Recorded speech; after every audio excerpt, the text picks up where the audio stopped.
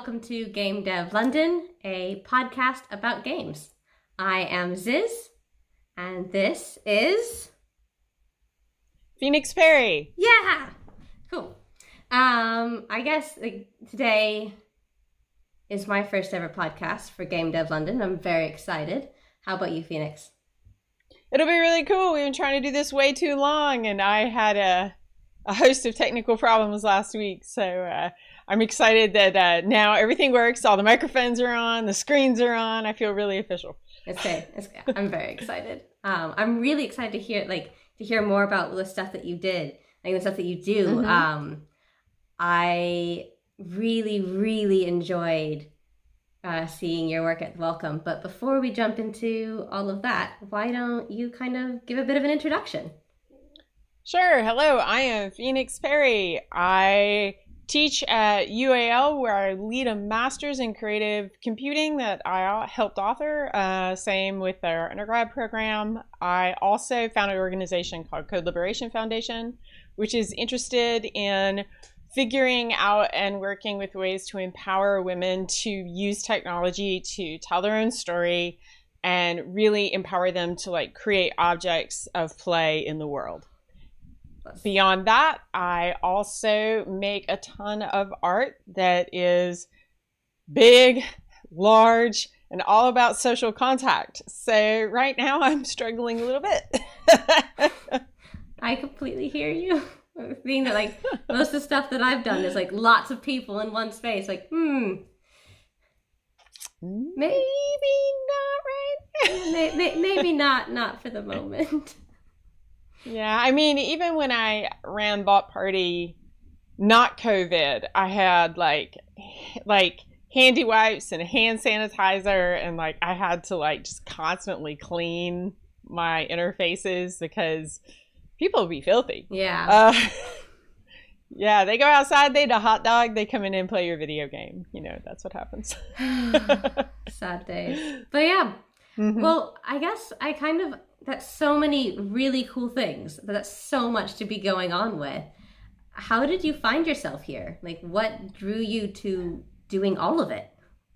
Well, I mean, I guess I'm going to tell you this because I've never really publicly talked about it, but I went to a conference, and it was one of my very first speaking of engagements ever. And I got sexually harassed at the conference. Oh no. And it really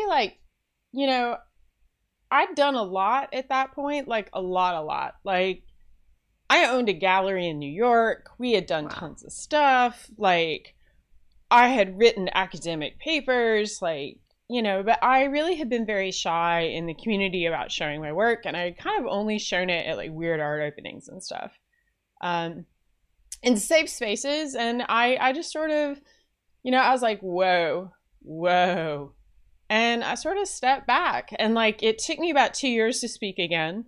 Mm-hmm. And during those years, I was teaching at NYU, and NYU is the school I always wanted to go to when I was a kid. I was like, I want to go here. I want to go to NYU. This is magic. Yeah. This looks like a Wonderville of Playtown. Sign me up. And I couldn't afford it as a kid, so I went to a state school and had to climb my way up. And then I found myself in a position where I had a contract from the school that I'd wanted to go to but hadn't been able to afford. And all of a sudden I was teaching a bunch of rich kids. And it just really, not that everyone at NYU is rich. I started teaching at the School of Engineering, which is heavily diverse and has about 80%, I think it's something like 60 or 80% scholarships. So I had a free ride through my NYU program that I got into, but I was also teaching at the same time. And it was an experience because I was like, wow, I'm trapped behind $100,000 a year paywall. And especially when I started teaching at ITP and Game Center, I just was very aware of the economic impact. And it was before Gamergate. It was really early on. It was early days.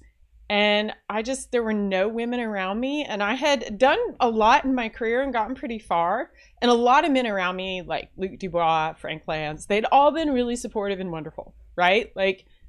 But I had that experience at the conferences, I'd started peeping my head out into the conference world. And every one I went to, like I had one story where a guy told me about his wife that he and then told me he wanted to have sex with me while choking me. And this was like at a bar. I was like, you're the organizer of this conference. I met you an hour ago. You know, and I was just like, wow, this industry is effed up, because like it allowed me to escape like growing up as like a lower class kid. But like, I don't think, you know, I was like, man, I'm so lucky to be here. I should do something about the privilege I do have and the education I have managed to get to myself. You know, situate myself to like be able to access, particularly once I got into NYU to do my master's in engineering. And I was like, you know what, I'm gonna open source this. I'm gonna teach for free because it felt right. Yeah. And I was like, I'm gonna teach women who are like me, who want to learn to code, but want to be in a space where some dude doesn't, you know, bang on your hotel door in the middle of the night. Some dude doesn't like tell you he wants to choke you out. You know, I was like, I'm done with these conferences. I want a safe space. I want a space where women can be and like hang out and feel safe, and where we can make technology together and talk about issues in tech and culture that bother us, issues in games and games cultures that really bother us. And also learn to code in a place where some dude isn't going to be like, don't you know, blah, blah, blah, you know? Seriously, that bro can just like walk off a bridge. And I was just really ready for a safe space, so I made one. And I had no idea that what was going to happen with that organization or the women who participated in it was going to happen. It was just me and my mates. And it still is, to large part, just me and my friends. And I've not been teaching as much that way. The last years, I've had a lot in my life going on. But we are about to launch a huge 4-week, 16 hours of content on FutureLearn for our first online course. And it's free for the first year. And I'm very excited about that. That's amazing. So people, yeah, I know. I want to open a Slack or a Discord for it. I need to make up my mind which. And make it so, you know, if you want to be able to make games and you want to not have to watch a bunch of YouTube tutorials by bros, there's a place you can go for that. I mean, I'm going to sign up because that's kind of what I need right now, too. Oh. You know, you're like, Google Blender tutorial, Bezier curves. 90 tutorials, all young boys between 16 and 25. And you're like, man, okay. I'll listen to this 16-year-old explain life skills to me. I think given the two options you've just put in front of me, I know which one I'm going to pick, and it's not the 92 videos having to troll through them. But, you know, it's been kind of an experience, and my experience of kind of being a self-taught game dev has really kind of motivated me to start making more online content. So it took about a year to make that much online content with my team. It was an effort. I'm super grateful. UAL paid for it, which, thank you. And I'm really pleased they did, because it cost a lot of money to produce that much content professionally, it turns out. So yeah, and I ended up at UAL just because I had a friend who worked there, and one thing led to another. You know how that always happens. Yeah. So that's how I ended up doing all these things. For me, it doesn't feel like so much. I wish I had more time for CodeLib and more time for my art practice. I have a job that I have to make money at, but, you know, we got to all eat, and I like teaching. And people, you know, helping people feels good. So it's better than, like, schlucking into work at Google or something. But, you know, working Google's also okay. That's fine. I'm just glad I don't have to do it right now. So, like, that's just, I guess kind of a lot to, I can see, like, why that drove you to make the stuff that you do. And I'm so excited with this project that you're building. Yeah, thanks. Is it also, because, like, all of your art, you said, is about, like, bringing people together and having that kind of, like, for me, is a really tactile experience. like being in like Yep. and for me it was being in a really warm, safe space with like beautiful, colorful clouds and lovely sounds. Is that also part of what's kind of fed into your practice? Yeah, very much so. Like I got really tired of being in game worlds that were super aggressive and hostile and intense, and I personally don't like playing those kinds of games, and I kept finding myself in like weird wormholes where I would like dive down into a narrative text adventure made in Twine for 7 hours, and I'm like, whoa, what have I done? But I just didn't play regular video games, and I didn't feel a calling to that, and I just wanted to make games that gave people other opportunities to maybe not exist in that space that's super like shoot you in the face, bro.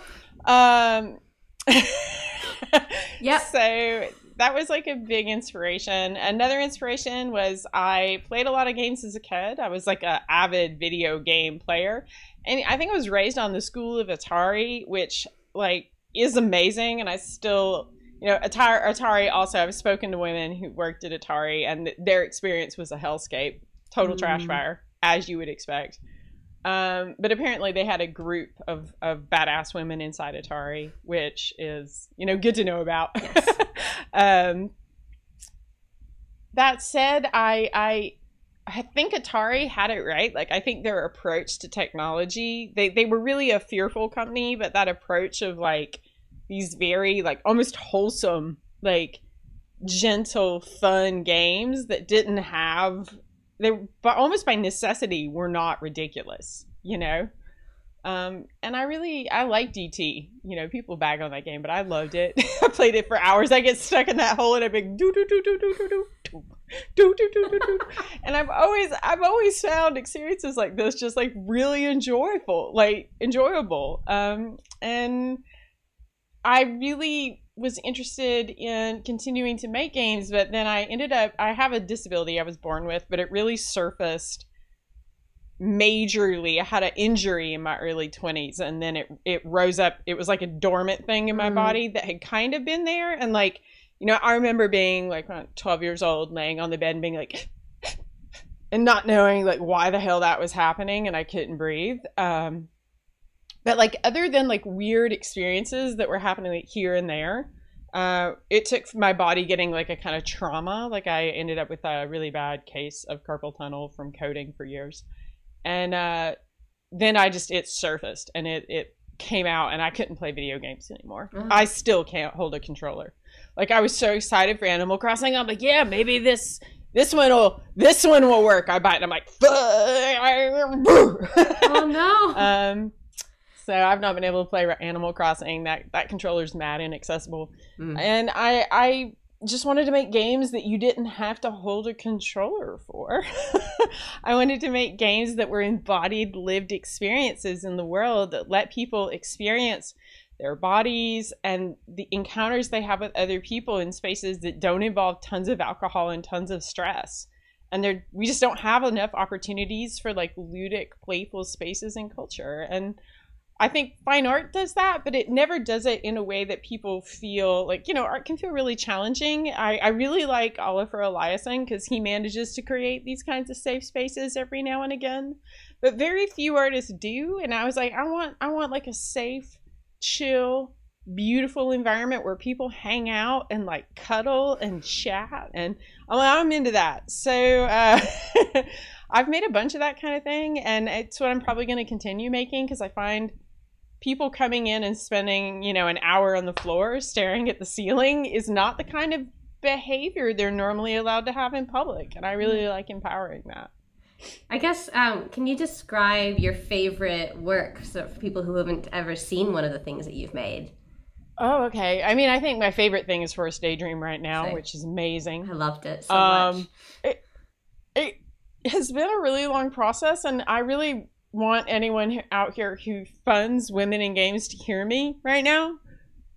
Fund projects for the duration.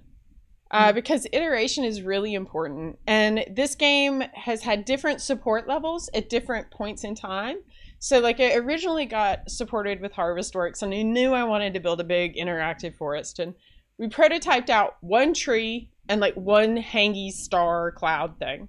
And I made this project with Adele Lynn and Fede Fache, and also now Robin Baumgarten has joined, and Ben Kelly, who did the audio. And Adele and I, we knew we wanted to create this social space, and her work is also a lot about creating the same kind of space as mine work is about. So we got like a little small chunk, I think it was like $3,000 or $5,000 from Harvestworks, and I gave the like easily the most pompous presentation ever.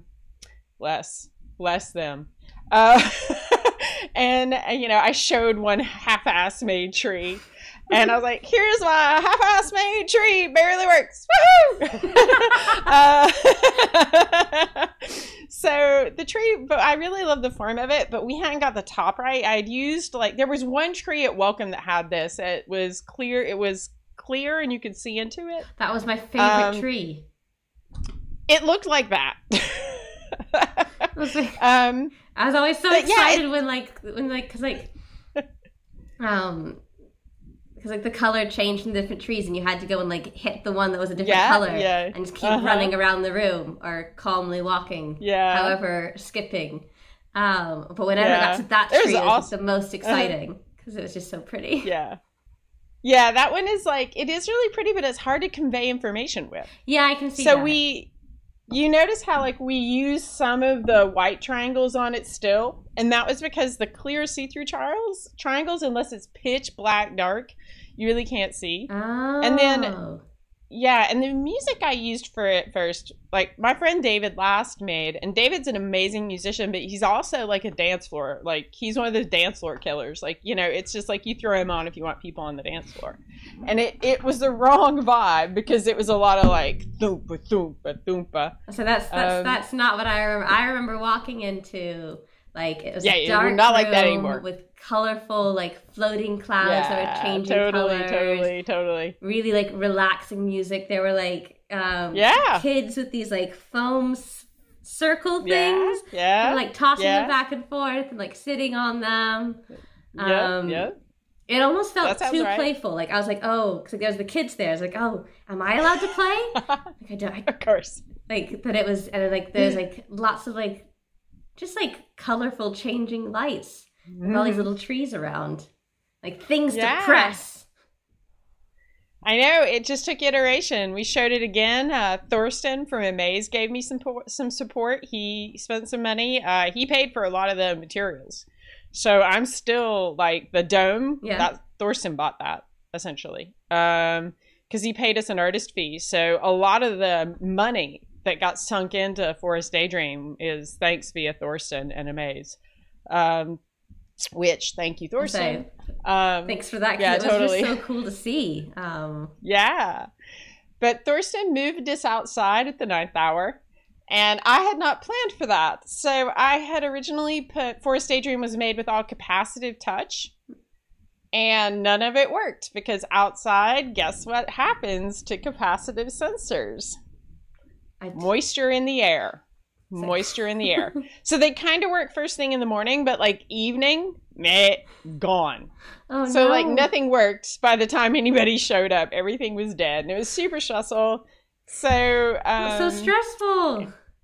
Yeah, so super stressful. So it got boxed in my attic for 5 years while I've tried to find another place with enough space to let me iterate it.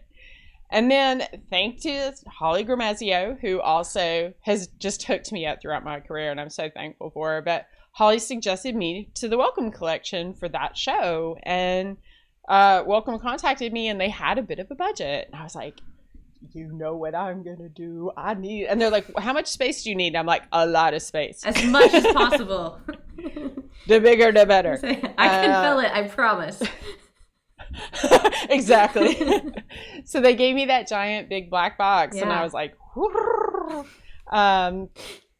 and they had a professional lighting rig up top and a professional sound system, which made all the difference in the world. And then I realized I was like, look, I'm going to need some help if I'm going to pull this off in 2 weeks. 2 weeks? And I was like, okay. Okay. 2 weeks? Yeah, totally. Oh my gosh. What? So I like write Fede and I'm like, will you help me?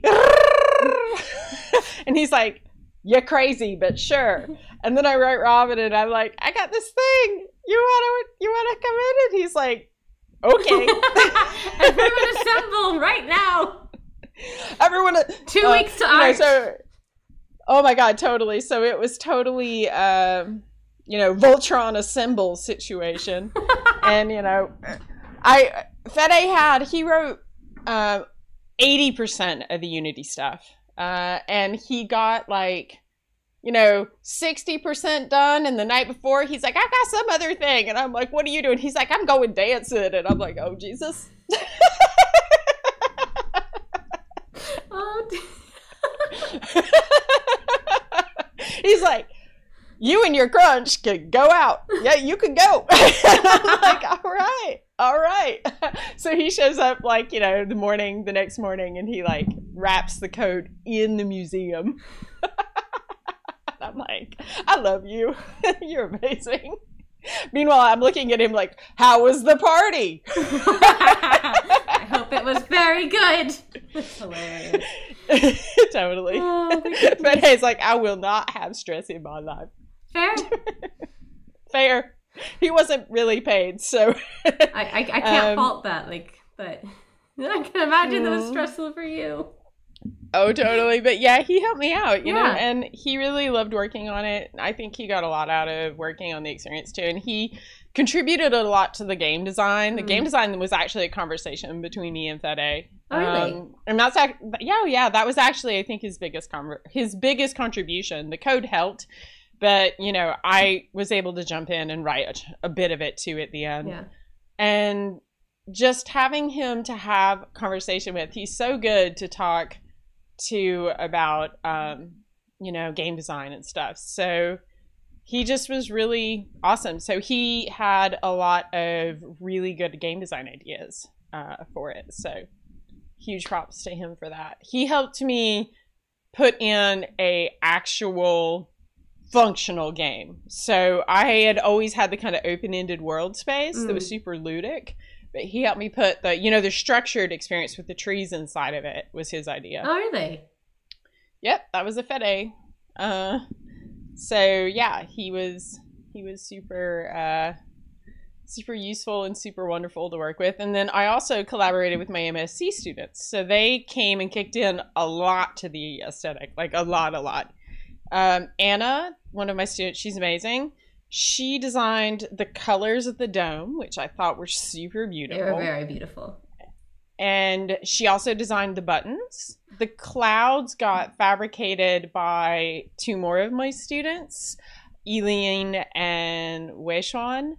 They worked on those, which was great. Mark is another one of my students, and Stuart and Alexi, and so many of them. Moritz, they all just stayed there. They worked and worked. Xiaosong also another. They just worked for hours, and it was amazing stuff. And yeah, they just figured it out. The trees were made by two more of my students, 2 to 3, depending on on how it went. That it was Xiaojia and Chong, and then trying to remember who else worked on them. So many people. I know Anna worked on them, and then I'm forgetting a student's name, and it's really upsetting me. Lynn worked on them. So many people. It's not Lynn. Oh geez, I always forget her name because it rhymes with I'm a terrible human being. Lao. Is it Lao? It's not Lao.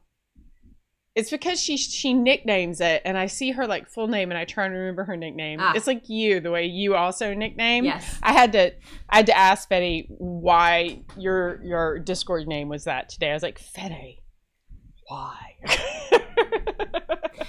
Well, it's for me. I don't like most of the other versions of Elizabeth.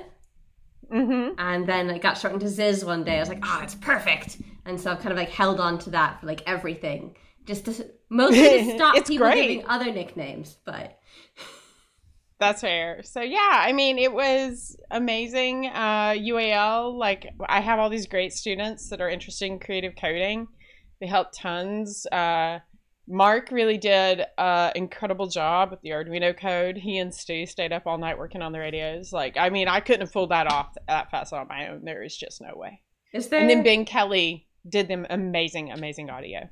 I remember you mentioning that there was like, because when I was there, you were like documenting it. Is there lots of documentation of what it looked like?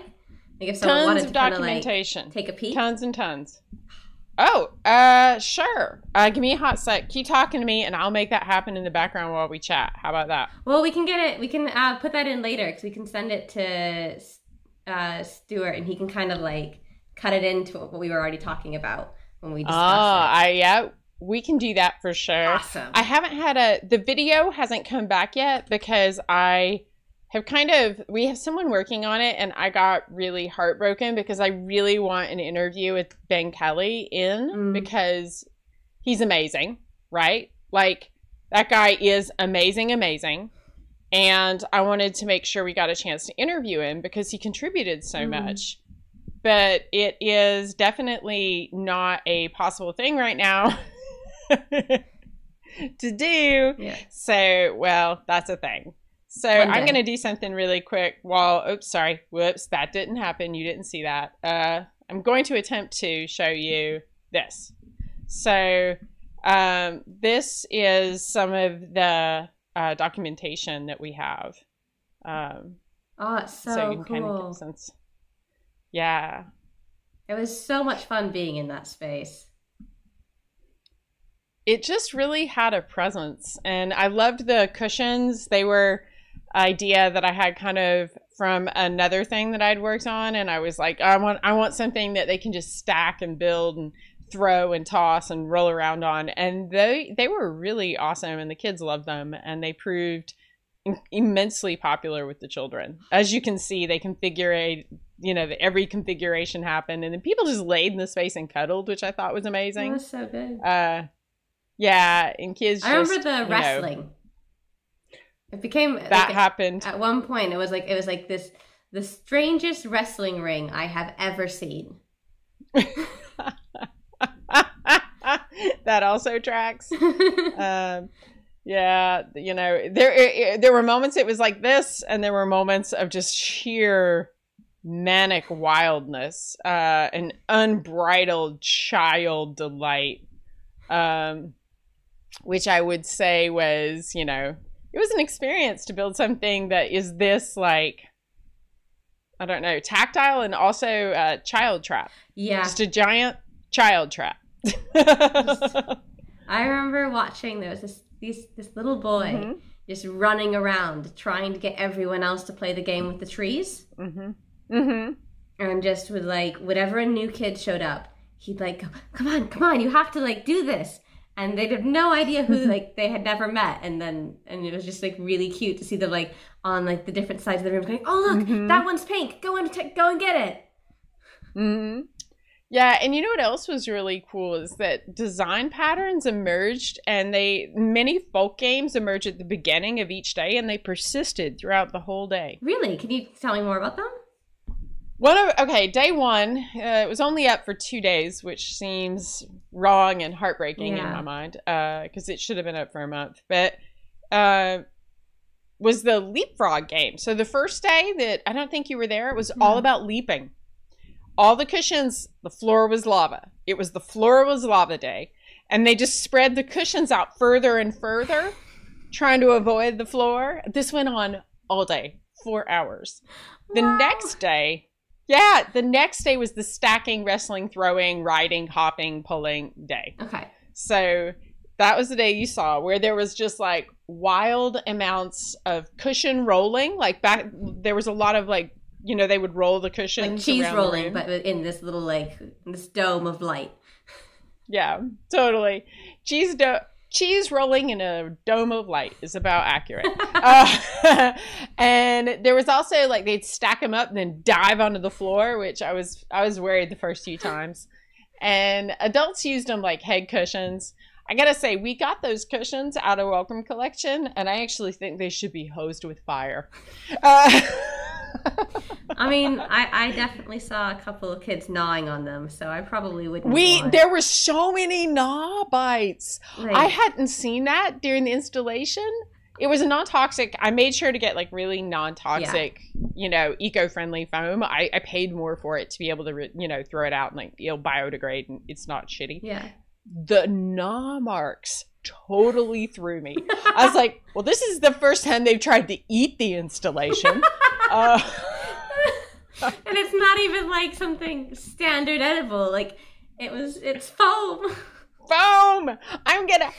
I wonder if the color did something, because you know how they were so colored. I could see it's like that floral foam spongy, that you kind of want to like squish.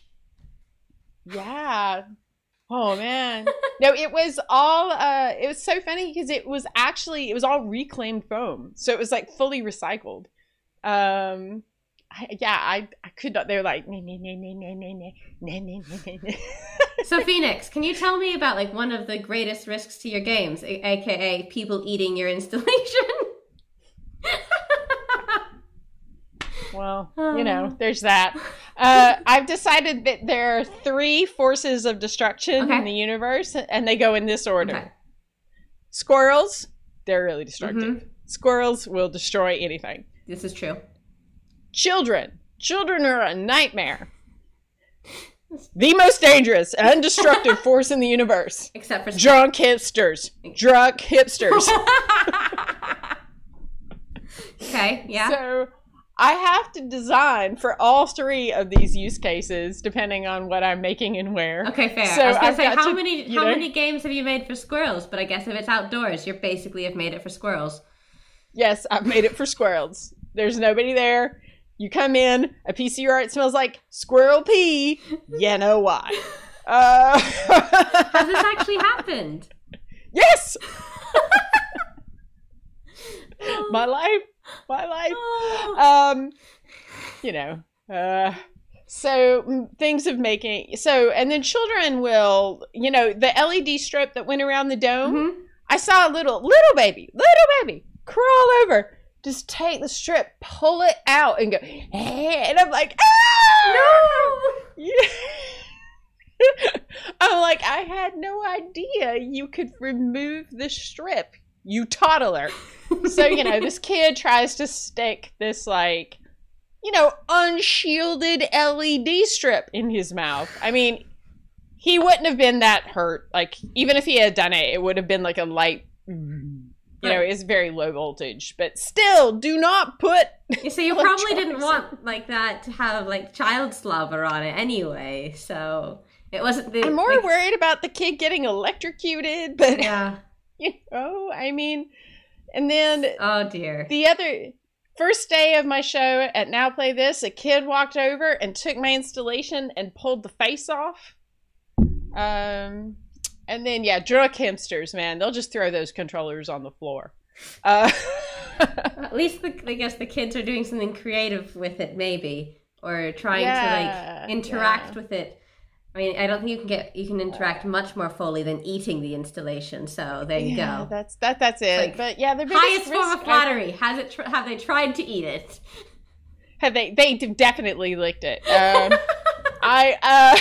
My last game, the number of times I've seen children lick those bots is countless. Oh. They'll lick those bots. But letting 3,000, I made another game that was all about holding hands and all about getting people to hold hands in groups. And I let about 3,000 people touch me in about a year. That was probably the most risky thing I've ever made. 3 days of just every 3 minutes, another group of people physically touching me at GDC. That was a moment. Yeah. Like at the end of that, I felt like somebody had pulled my soul had been siphoned out of my body. And I was so tired. I can imagine. That sounds exhausting. Yeah. But it's also terrifying. Yeah. Like, you just got to be like, do you want to hold my hand? To like a bunch of strangers. Yeah. So like that was the first time I showed Bot Party was really terrifying. Because I had no idea like if people would do that, you know? Yeah. Like what have been the reactions to your work? They vary. I've had people scream in anger at me. Really? Oh yeah. I've had people scream in anger. Particularly ones that are coming from a background where they think they should know how a lot of my work doesn't tell you how to play it, right? Like it doesn't come with instructions. It's ludic, it's playful, it's freeform. There are games in there, but you kind of have to discover them. And I was doing a playtest at Now Play This, and I won't ever tell you how to do my games. Like I won't say, you know, I might give you a hint. Yeah. Like, you know, if you're stuck, I might say follow the pink path or something like that, like obtuse or strange, but I won't give you like didactic information. Yeah. And I had given people boxes, and I'd made Bot Party huge. I'd made like big cardboard bots, and I just wrapped conductive tape around them, and people were playing by like laying on the floor and taking their shoes off and touching each other's feet. You know, it was as rumpus as you would expect. And I had a guy walk in after 3 small children had totally successfully played and had a blast. He watched them. He could not work out for the life of him how to play the game. And then when he went to play the game himself, he couldn't figure it out. And the game just kept giving him negative feedback because he kept trying to play it in a way that it didn't want to be played. And he was like, tell me how to play it. And I'm like, how do you think it should be played? This is a play test. I'm not here to tell you what to do with the object. You're here as a semi-design participant to like tell me what you think it should do. Why is it failing for you? How do you think it should work? He got so mad at that question. Oh, wow. And I was like, he started screaming at me about like how bad my work was. And he lost his shit. And I guess he was a psychologist. And I thought to myself, man, I'm so glad this guy's not my therapist. So screaming in anger, eating it. What are some other? Eating it. Crying. General like emotional relief. Okay. I had someone play my games once, and it was clear to me he had not been physically touched in a long time. And the emotional outpouring I got from that one player was, I mean, there were no words there, but it was palatable. It was like powerful. And he played it like 7 or 8 times throughout the day. And I just thought to myself, this guy needs a hug. And it was, you know, it was really amazing for him to have permission to express that need we all have for physical contact, but in a safe space where it wasn't sexualized, it wasn't dangerous. He could just touch somebody on the arm, and that was all right. You know, it was encouraged. It was what the game wanted them to do. And that was a really powerful moment for me. And he got kind of choked up a couple times, and I could see it, you know, and that like was another one. Another experience I had was with like a child, and she loved it.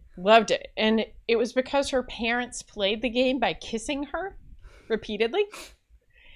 And she came back, she made them bring her back the second day because these reserved British parents were just lavishing their little British kid with affection. And she's like, oh, this is the best thing in the world. Oh, that's so cute. And she was like, your game is my favorite game. And I'm like, oh, yeah. I made this for this kid. And, you know, I'm sure her parents give her tons of love every day, but just the compressed over 100 kisses in 3 minutes was exactly what this kid wanted. That's so adorable. So that was super adorable. I had a group of gay boys play by making out. That made my whole week. I've seen all kinds of crazy stuff. Let me tell you, it's been a wild ride. And yeah, I guess those are some of the more striking experiences I've had with the public. Yeah. I had one girl really got Bot Party's doing more than just like being this cute fun thing. It's actually proposing a pattern of cognition. It's proposing a way of being in the world and a way of thinking about the people around us, right? And it's proposing a very like safe, trusting experience. And I think that's really radical in a space where everything is so hostile and so toxic. And I think that, you know, this one girl, she totally got it. She was like, oh, I see what you're doing here. She's like, this is amazing. And I was like, yeah, not everybody gets it. Like, not everybody gets how powerful something like this is in like really changing how people think about what play can be, what a game can be, right? Yeah. So I really appreciated that. And she started being like, she's like, you read a lot of these kinds of feminists, and she's like, you're into this kind of thing. And I was like, yep. Ding, ding, ding, 5 points to you. So, you know, I'm proposing a kind of embodiment that is very different than the kind of embodiment we've seen in games until right now. So can you because I've never experienced Bot Party. Oh, you've never experienced Bot Party? No, can you tell me it's adorable. What if I was there, what would happen? Well, it depends. I'm going to give you two options. Do you want to play what did I call the first one? I think I just called it free play mode or Little Secret Ciphers. Okay. Which one do you want to play? I like the name Little Secret Ciphers. Okay. Little Secret Ciphers, you're in a world, and there are 3 bots, and they've realized that the HI, the human intelligence, is totally broken down. And it no longer works. So they have dressed up like humans to try and convince you to learn how to communicate again. So they're trying to retrain you in human communication patterns. Okay. I buy it. I'm ready. They get you to hold hands in different orders in different groups. And they slowly speed up the rate of data transfer in their network because they're secretly using you to send data across their network. And you've been empowered and or tricked into, you know, working for these little bots. And you just sort of like touch person 1 or person 2, or everybody in the group holds hands, and it just gets more and more manic. It's basically like Simon Says with human bodies and speed. Amazing. So yeah, it's pretty ridiculous. We called it Touch Revolution when Charlie Ann Page and I made it together, and she and I were thinking like, what are we going to call this game? And Charlie's like, well, it's kind of like Dance Revolution, but it's like Touch Revolution. I'm like, shut up. Perfect. Ship it. It's a great title. Oh, I know. So Touch Revolution. But we call it Little Secret Ciphers. Yeah. And then the free play mode I made with Frida Abtan. And it's just this wild, like, strange music landscape that you can play by, like, just twisting these bots and moving them in space. Yeah. And it's got, like, sounds embedded, like, different touch mechanics. If you twist it one way, it does one thing. If you twist it another, it does another. There's a lot of that kind of thing. So it's got accelerometers in it, so it knows how fast or slow you're moving. Ah, cool. So we match the music to that, and yeah, it's cool. So there's a lot of like just weird free play that happens with that mode. Some people love that mode. Like some people, that's the only mode in the game. So I could see really enjoying that. It feels very like. It reminds me a bit of like the kind of stuff I did kind of at, like the dance universities, working with like bits of tech and stuff. Haven't done that kind of stuff in a while. I guess like it's awesome though. So like everything obviously is different now. So something like Touch Revolution isn't necessarily possible. Have you had like? It's entirely fine if not, because I haven't had a chance to really think of anything yet. But have you had a chance to think about what you would want to make for right now? Yeah, I mean, it's a moment. Yeah. Like, it's definitely a moment. I think maybe the kind of work I'm making is more important, not less. Yeah. Because people are going to be worse about human contact. It's going to become more dramatically segregated, right? And children play like this with their bodies all the time. It's how they learn. It's how they perceive the world. And cutting that off from ourselves is particularly really dangerous because human touch, like, It increases all of our dopamine levels. It makes us happy.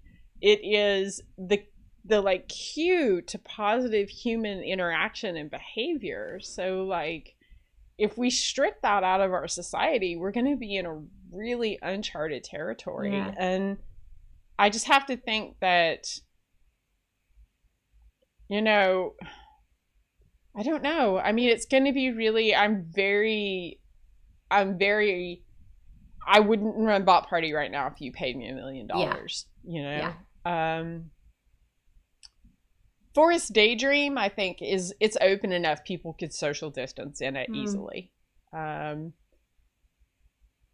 if you had ignoring funding, let's put that to the side for the moment.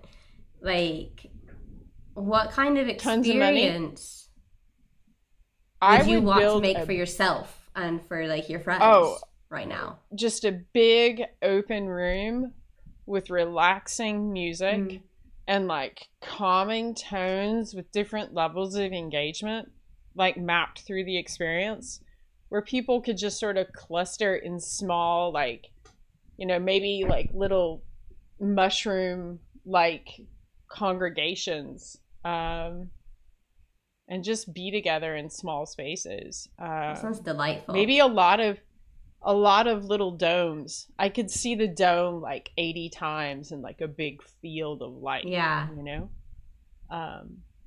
That would make me really happy. And just all of them making sound and making a giant interactive sound space that you moved through. I think that would make me really happy. Like a whole field of domes making noise. Yeah, I was imagining like taking over a huge field. And then I remembered the squirrels, but that's still okay. Yeah, squirrels, they're gonna do what they're gonna do. And just like squirrel gonna squirrel. Having, because just being outside and having like, how do I move through a space and having that space become playful sounds like that would be really helpful. Yeah, I think it'd be really therapeutic. A ton of trees, a bunch of domes, a lot of natural tones to bring us back to ourselves. Yeah. We need, like, you know, ways to be in space with each other now. And, like, we need to rebuild that trust. So I would try and make it so you could totally socially distance in it. But also make it so, like, you can have an experience with people still. Yeah. So, yeah, if the sky was the limit, I would want to take over something like, you know, half an acre or an acre of land and just blow it up. That sounds... That'd be... That sounds so, delightful, I think, is the right word for me right now. Like... Yeah. That'd be so awesome. Let people camp there for a few days and just, like, bring themselves back to themselves. I'd be into that. Yeah. Oh, that just sounds so delightful. Oh, yeah. I would totally want to camp in that space and just like kind of slowly be able to like see more people just at a distance, but like not see people all stressed. Or like that would be really nice. Yeah, not having to buy anything, you know. Not freaked out because I need a roll of toilet paper. Not a mission, just an experience. Yeah. I would build something like that, I think. I guess I kind of just want to, like, that seems like a really nice place to leave it at, but I've gone through most of the questions that I wanted to talk about. Is there anything else that you wanted, like, that you would love to be able to talk about? I mean, we can always have another one of these chat sessions. I mean, my hope is at some point you can teach me how to make the things that you make. Easy. I'd love to do that. That'd be super fun. You missed a cameo. There was a cameo in the room. Oh, no. Cameo times. I can still see the dome. Oh, you can still just see the dome? Hold on. How about now? Still the dome. Still the dome. Oh, no. Let me, I'll give you, okay. Maybe, I don't understand. Cameos later. Yeah, apparently it's all just the dome. All right. Well, On that note of the dome being the dome, I guess, oh, this is so cute. I have to fix it for you. I can't leave your day on this kind of situation, so let's just go for, let's try this. Anything? Okay, no, not even a dome. How about this? All right, are you back? Still the dome. Still the dome. Well, let's sign off, and then we'll fix the cat situation. That sounds good. Oh, she's so cute. I feel bad for all of you out there in the world not seeing the adorableness, which is this cat. All right. I mean, okay, since you're still recording your video, all of you get to see the cat that I sadly don't get to see. I'm gonna describe her to you. Okay. She loves human contact. She's soft. She's gray. She smells like maple syrup and pee. The last one you lost me on, but it's the cat's still great. She's got that odor of, like, you know, that cats have. That's like half feral animal body smell and half sweetness, like Aww. baby head. Yeah, she's half and half. She's also old. Oh. She's very, very old. All right. But yeah, I think that's us for today. I've really enjoyed chatting to you about this, and I can't wait to chat to you more in the future and hopefully learn how to make these things. That'd be super fun, and I'm down to teach you. Great. But yeah, well, until next time, this has been Game Dev London. I'm Ziz, and I'm Phoenix Fairy. yay! All right. Bye.